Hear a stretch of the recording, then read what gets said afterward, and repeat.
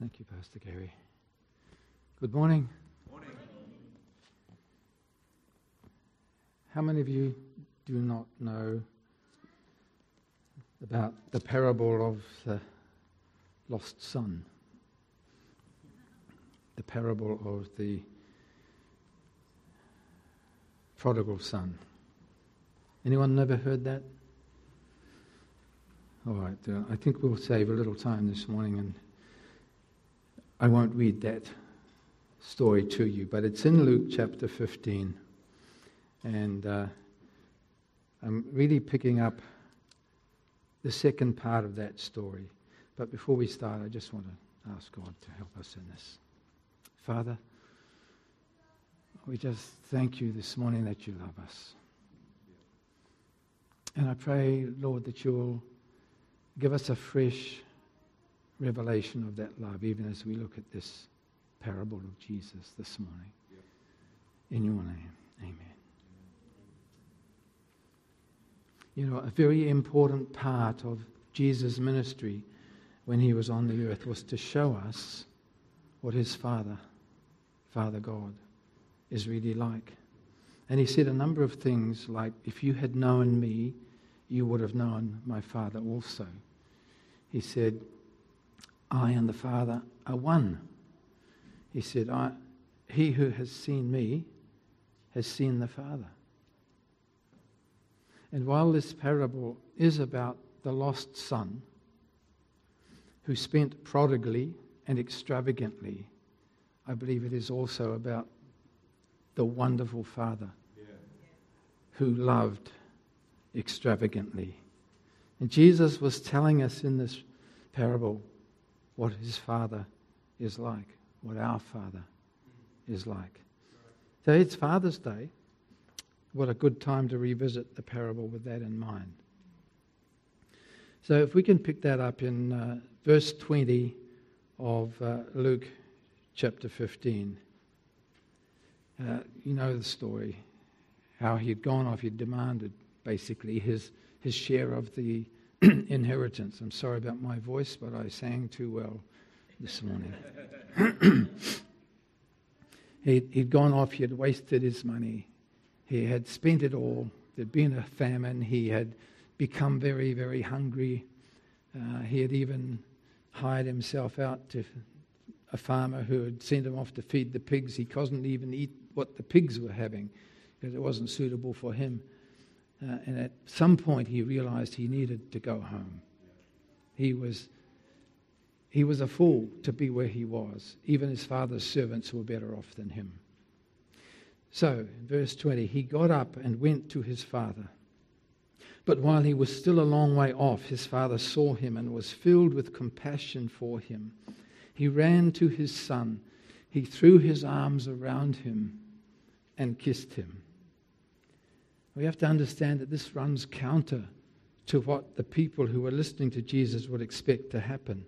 As so often with Jesus' teaching, he contradicted the beliefs and the teachings that the people lived by, and that's what was happening here, because the theologian and scholar Jeremiah said, no Middle Eastern father would greet a rebellious son in this manner. See, there was too much pride, too much family honor at stake. More likely, he would do something different. Because this son's broken all the rules. He demanded his inheritance early. And then he had squandered it all. He had brought disgrace to his father. He had brought disgrace to his family name. And the father may well have stood at the gate with his arms folded, waiting for his son to get closer so he could verbally tear a strip off him. More likely, he would have just turned his back on him and carried on with his work as if his son never existed. So many fathers did that. But this father is different. This father had never given up hope of seeing his son return. This father had never disowned his son despite what he had done. He was still his son. He missed him dearly because he loved him. So he always had one eye on the road, looking to see today he might come. And this day he did. Like, can you imagine how his son looked at this point? It's a long time since his money ran out. His clothes will be filthy, torn. His hair a matted mess. His face and body are reflecting his hunger. You see, it wasn't just a missed breakfast or lunch. He's been in famine. He was hungry. He was so hungry because he couldn't buy food. His money had gone. He went trying to find a job. The best job he could get was feeding stinking pigs. Couldn't even eat their food. That was just so bad. He's been days, if not weeks, on the road. He doesn't have any soap or deodorant. He probably smelt a bit high. But his father saw him in the distance, instantly recognized his son, and had compassion on him because his father saw what a state he was in, even from that distance. And while he may have had tears of joy at seeing him again, there were also tears of sorrow for the wreck of humanity that he had become. And he ran to him, and he threw his arms around him, and he kissed him. I want to tell you guys, this was no staunch one-armed man hug. This was no tentative peck on the cheek. Mwah. He threw his arms around him and he covered him in kisses. Too bad about protocol. Too bad if others were watching, looking down their elongated noses, making their personal judgments against him, saying he was a fool in their estimation. Father embraced him, loved him as he was, dirty, stinking, ragged, repulsive to others, but loved by Father. And you know, the poor guy, he didn't get far into his prepared speech of repentance, fully aware he could not expect to return to his home and to his place as a son, but hoping that his father would at least hire him so he could earn enough money to have a roof over his head and food on his table. But his father hushed him, didn't even let him finish, but started calling his servants to bring clothes, bring a robe for him, bring the best robe for him. It's my son. Bring shoes for his feet, bring sandals. Look at what he's got on. Bring a ring for his finger. These are all symbols of his reinstatement as a son. Something he knew he didn't deserve. Go and got Gary's disease. Go and kill the fatted calf. Not fill the fatted calf. Go and kill the fatted calf, the fattened calf. We're going to celebrate. Our son is home. And in this story, the younger son was open about his rebellion. But you know what? The older son, who's in this story, was lost as well. Only he didn't realize it. The older son didn't want anything to do with the celebration. He didn't want anything to do when he heard that his brother had come home, his little brother had come home. Because he knew what he'd been up to. And he'd had to stay and do all the work. But the older son was lost and didn't realize that he had left home too, in his heart. See, he resented what he thought were his father's intentions for him, though he'd obviously never discussed them with his father. He just assumed. We often assume, don't we? So he didn't want to come to the celebration for his brother. But he'd forgotten what his father had provided for him. And when his father tried to get him to join in the celebrations, he said, nope, not happening. I've stayed here all this time and I've worked my guts out for you. And this son of yours, see, not my brother, this son of yours, talking to his dad, has squandered your money. He's frequented brothels. He has debauched himself in every way, and you welcome him home like a hero. I'm the one who should be getting the party. He's talking to the father who loves him unconditionally, but he's believed the lies in his own head about his father. And he refused to join in the celebration. And we have to be careful that the older brother syndrome doesn't ever become our culture in the church. No prostitutes in here, thanks. No gays, alcoholics, adulterers. We don't want you stealing our husbands, polluting our children's minds, ogling our wives. Go and clean up your act, then you can come back. Well, Jesus addressed that attitude with the Pharisees when he told them it's the sick who need a doctor, not the well. People can't clean up their act before they come to Jesus. They need his love. They need his power in their lives before they can come to Jesus. When they come to Jesus, he will help them. He welcomes us as we are, with the pig slop still sticking to our clothes and the stench of sin preceding us like a visible cloud. That's how he loves us. He loves us and he delights in us when we return to him. Man, I am glad that over the years in the churches I've been a part of, we've had all those kinds of people and more. And you know what? None of them could clean up their acts before they came to him. They came to Jesus in the stinking state that they were in, just as every one of us had to do. Because some of us were like that older brother.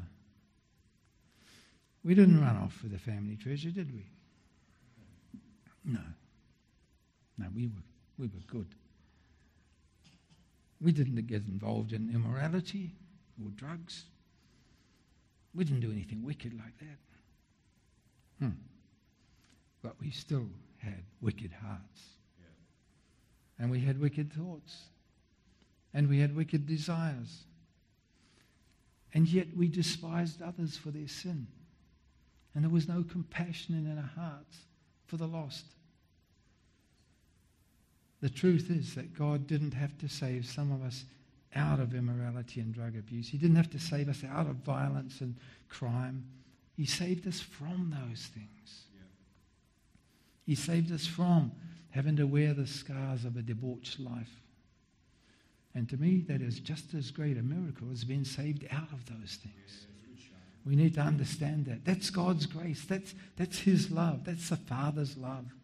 That's what gives him joy every time he thinks about us. You know what? We underestimate God's appreciation of us. We underestimate his fondness of us. Can you believe that God is fond of you? Not only that, he likes you. He even likes me. He loves us.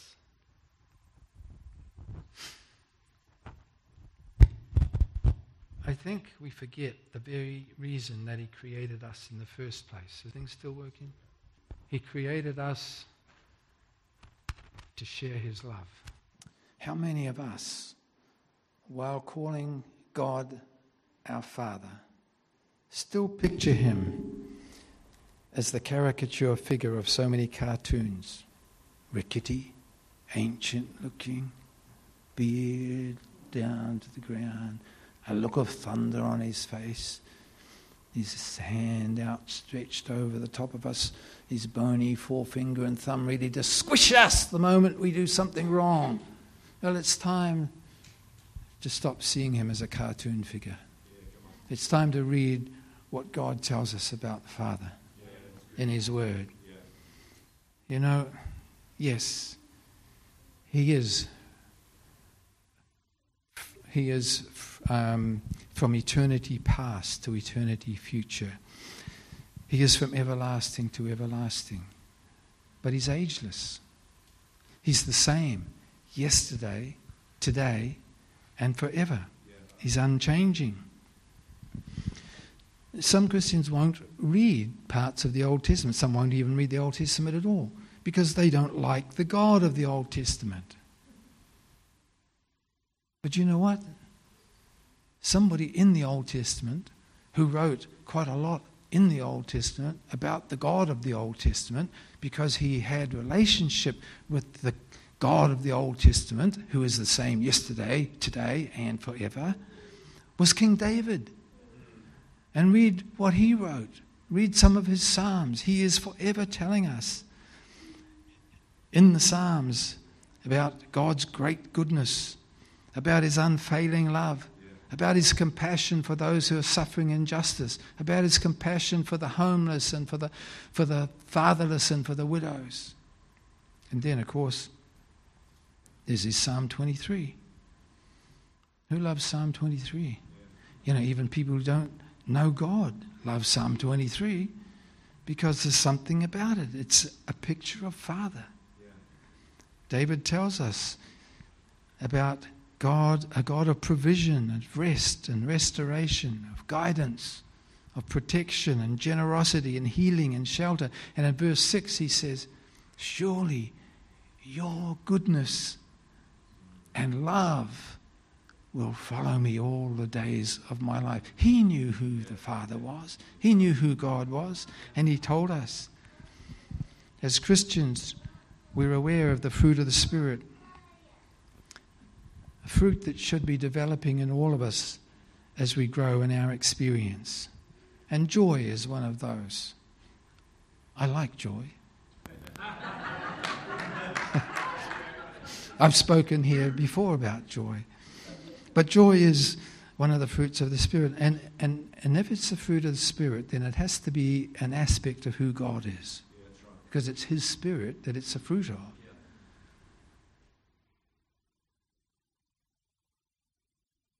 So God is not only a God of justice and a God of judgment, but he's also a God of joy. God, the joyful Father. How many cartoons do you see depicting that? When we think about the joy of the Lord, how many people love the joy of the Lord? Now, when we think about that, we usually think of that as our experience. It's something the Lord has given us, his joy. And that's true. That's an aspect of it. But today I want to take that a step further, and I want you to understand something. Whose joy was it when the Son returned? It was the Father's joy in the Son. The Son gave the Father joy. Even in the wretched state he was, the Father got joy from seeing his Son. That was the Father's joy. Yes, the Son experienced that joy. The Son benefited from that joy. The Son experienced for himself and had joy himself because he saw his Father's joy in him. We see this again in Zephaniah. This is Old Testament, okay? This is the God of the Old Testament. Zephaniah 3, verse 17.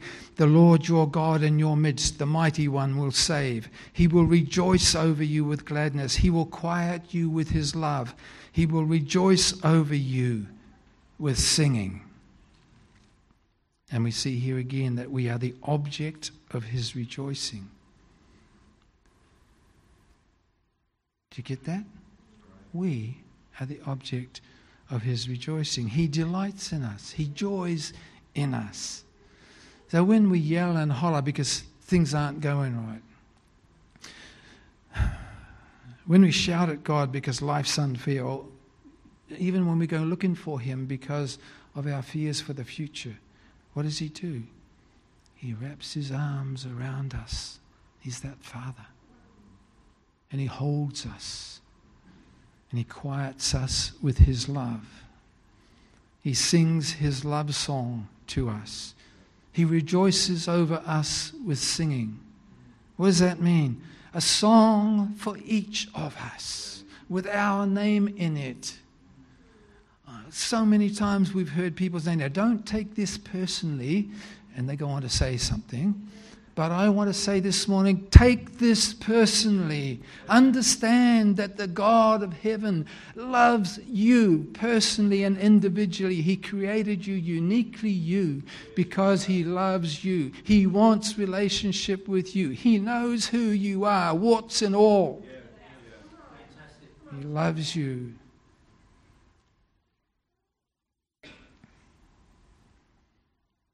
Nehemiah 8, verse 10.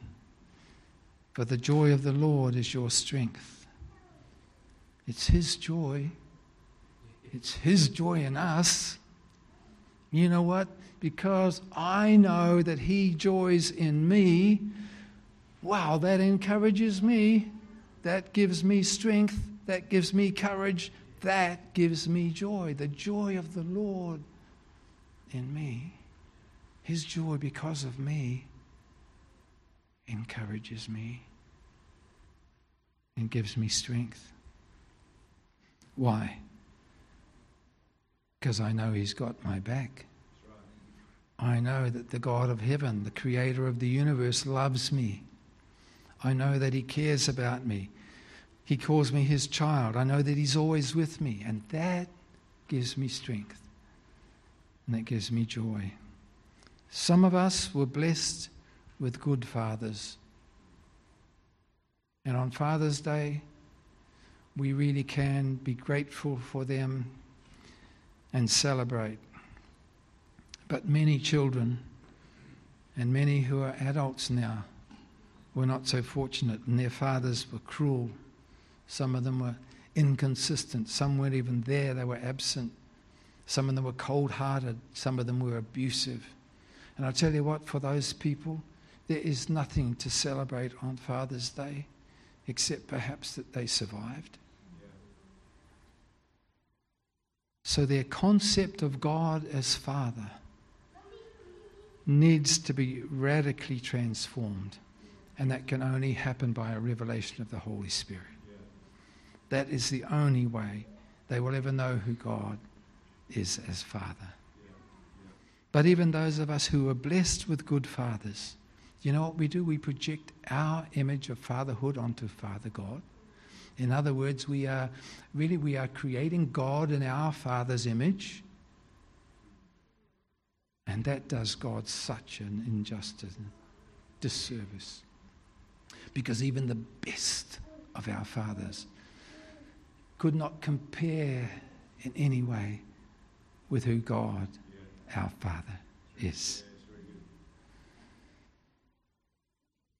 I'm sure you've noticed that in many families, one child seems much easier to love than others. I don't know, it's their personality, their nature, their sense of humour, their unquenchable optimism, whatever it is.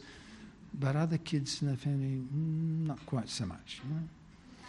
And when it comes to us, seeing God as our Father, so many of us put ourselves in the shoes of the least lovable child.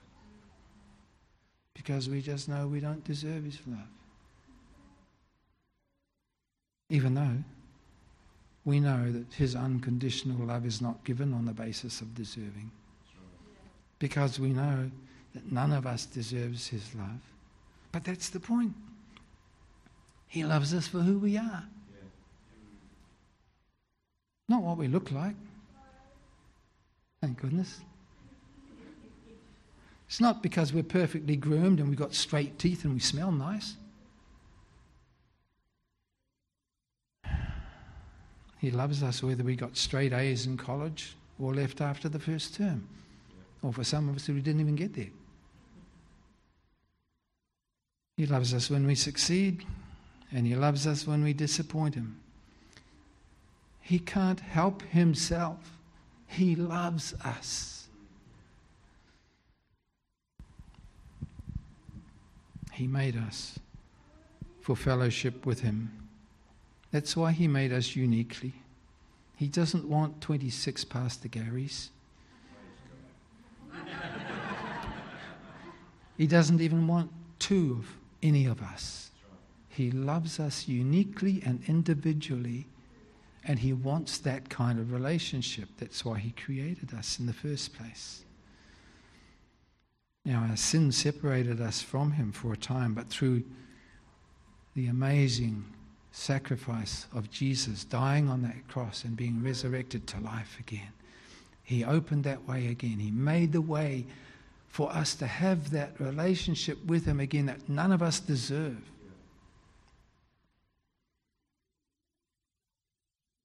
And he loved us while we ignored him. And he loved us while we made our way back from the pigsty.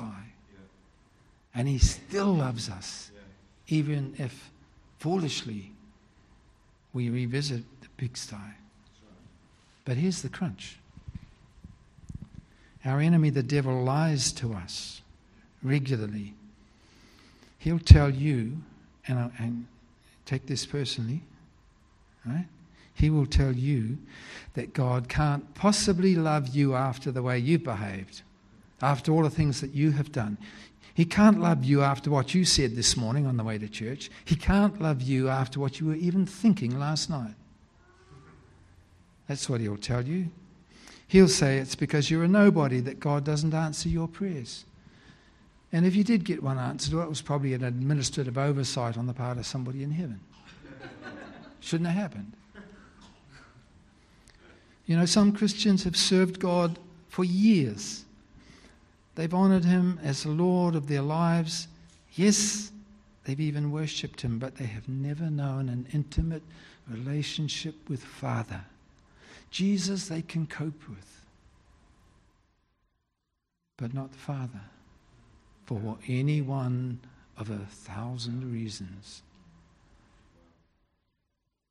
It could be they have a problem with the Father image. It could be that they just know that they don't deserve his love. Who knows?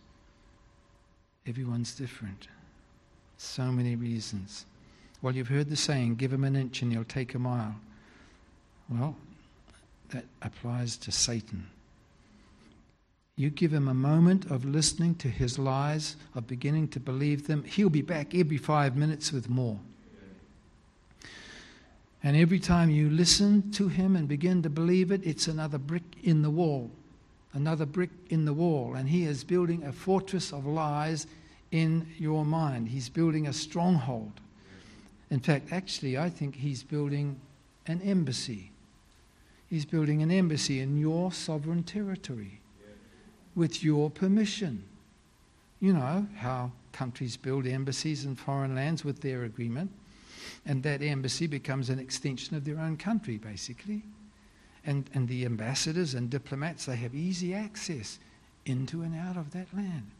Well, today, I believe that many Christians have magnificent, multi-storied embassies of hell in their minds because they have listened to so many lies of the enemy. They've given the devil and his helpers permission and access by choosing to believe his lies instead of believing what God says in his word about who God is, about who they are, about their relationship with God. The devil pops in and out at will, dropping a whole heap more lies as he goes. They gave him an inch, and he took the whole flaming territory. And this morning, if that's you, and you'll know, even if it's not yet a multi-storied embassy, it might just be a one-roomed embassy. But if you've got an embassy of Satan in your mind because you've believed the lies, you need to understand something. You have the power to close it down. You can withdraw your permission for Satan to occupy. You can demolish the embassy. 2 Corinthians 10 tells us this: the weapons we fight with are not the weapons of the world. On the contrary, they have divine power to demolish strongholds. We demolish arguments and every pretension that sets itself up against the knowledge of God. Those are lies. Anything that sets itself up against the knowledge of God is a lie.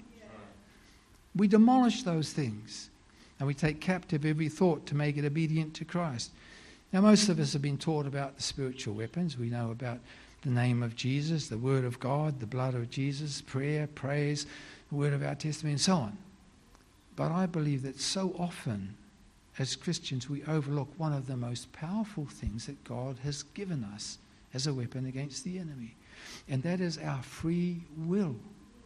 Our free will to choose to believe the truth.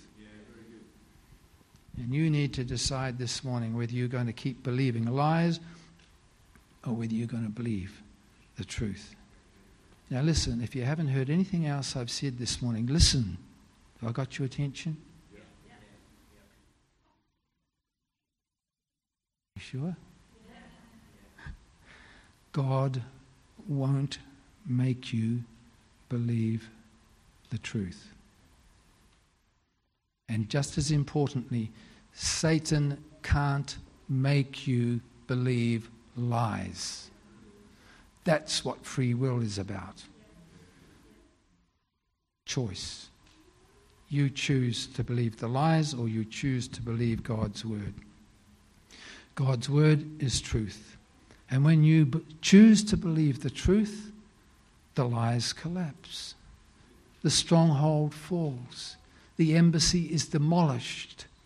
The lies no longer have control over your life. Because just as light dispels darkness, truth dispels lies. They can't exist together. I love the worship songs that we've been singing that declare who God is and who we are in him. Who the Son sets free, oh, is free indeed. I'm a child of God. That's who I am. That's who I am. Yes, I am. I am chosen, not forsaken. I am who you say I am. You are for me, not against me. That's what God's word says. I am who you say I am. Oh, I am who you say I am. Oh, I am who you say I am. It's in here. It's God's word. You're a good, good Father. That's who you are. You're a good, good Father. Comes out of here. That's who you are. And I am loved by you. That's who I am. That's what defines me. I'm loved by the Father. God's word tells us over and over and over again that he loves us. Not just us in the generic sense, not just us in that corporate sense. God so loved the world. Yes, we can all believe that he loves the world. But this morning we have to believe that he loves us. Like the Father in the story. That he loves us.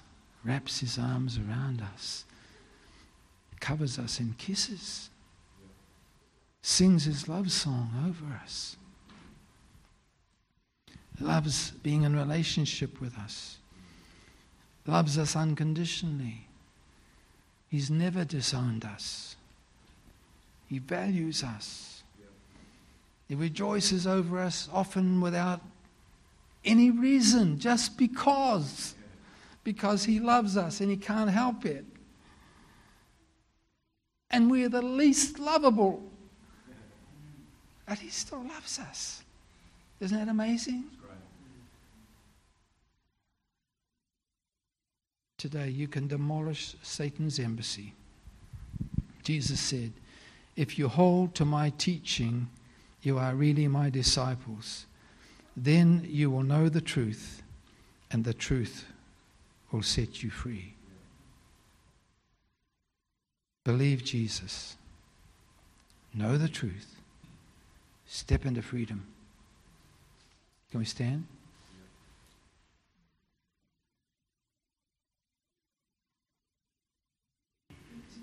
Father, I pray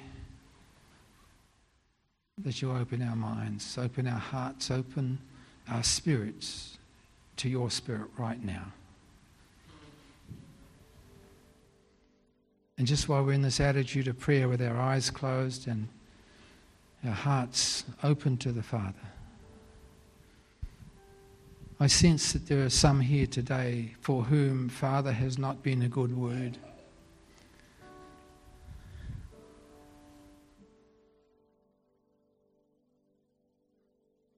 But Father wants you to experience His love. He wants you to know today that He loves you more than anything. And if you've not had that kind of relationship with Father, or even if you've had a relationship with Him, but you know that you need a fresh revelation of who He is, just give me an indication with your hand and I want to pray for you. Thank you. Thank you. Father, you see these hands, you see these hearts. Lord, I pray that you come right now by your Holy Spirit, that you wrap your arms around every one of these people before you. Father, that you pour your grace and your love into their spirit. Father, let them sense your love pouring into them. Let them have that knowledge of your presence in their life that they've not experienced in any way in the past. Let them know the security of you as their Father. You've got their backs. You're the God of heaven. You're the creator of the universe, and you love them. Father, I pray that every one of us will go from here today with a fresh understanding of who you are. And Lord, that throughout the day you keep showing us through things that happen, through conversations, through reading your word, through just you putting things in our minds, that you love us. And tonight as we go to bed, fill our minds, fill our dreams, fill our beings with your presence, I pray. Thank you. Thank you. Thank you in Jesus' name. Amen. God bless you.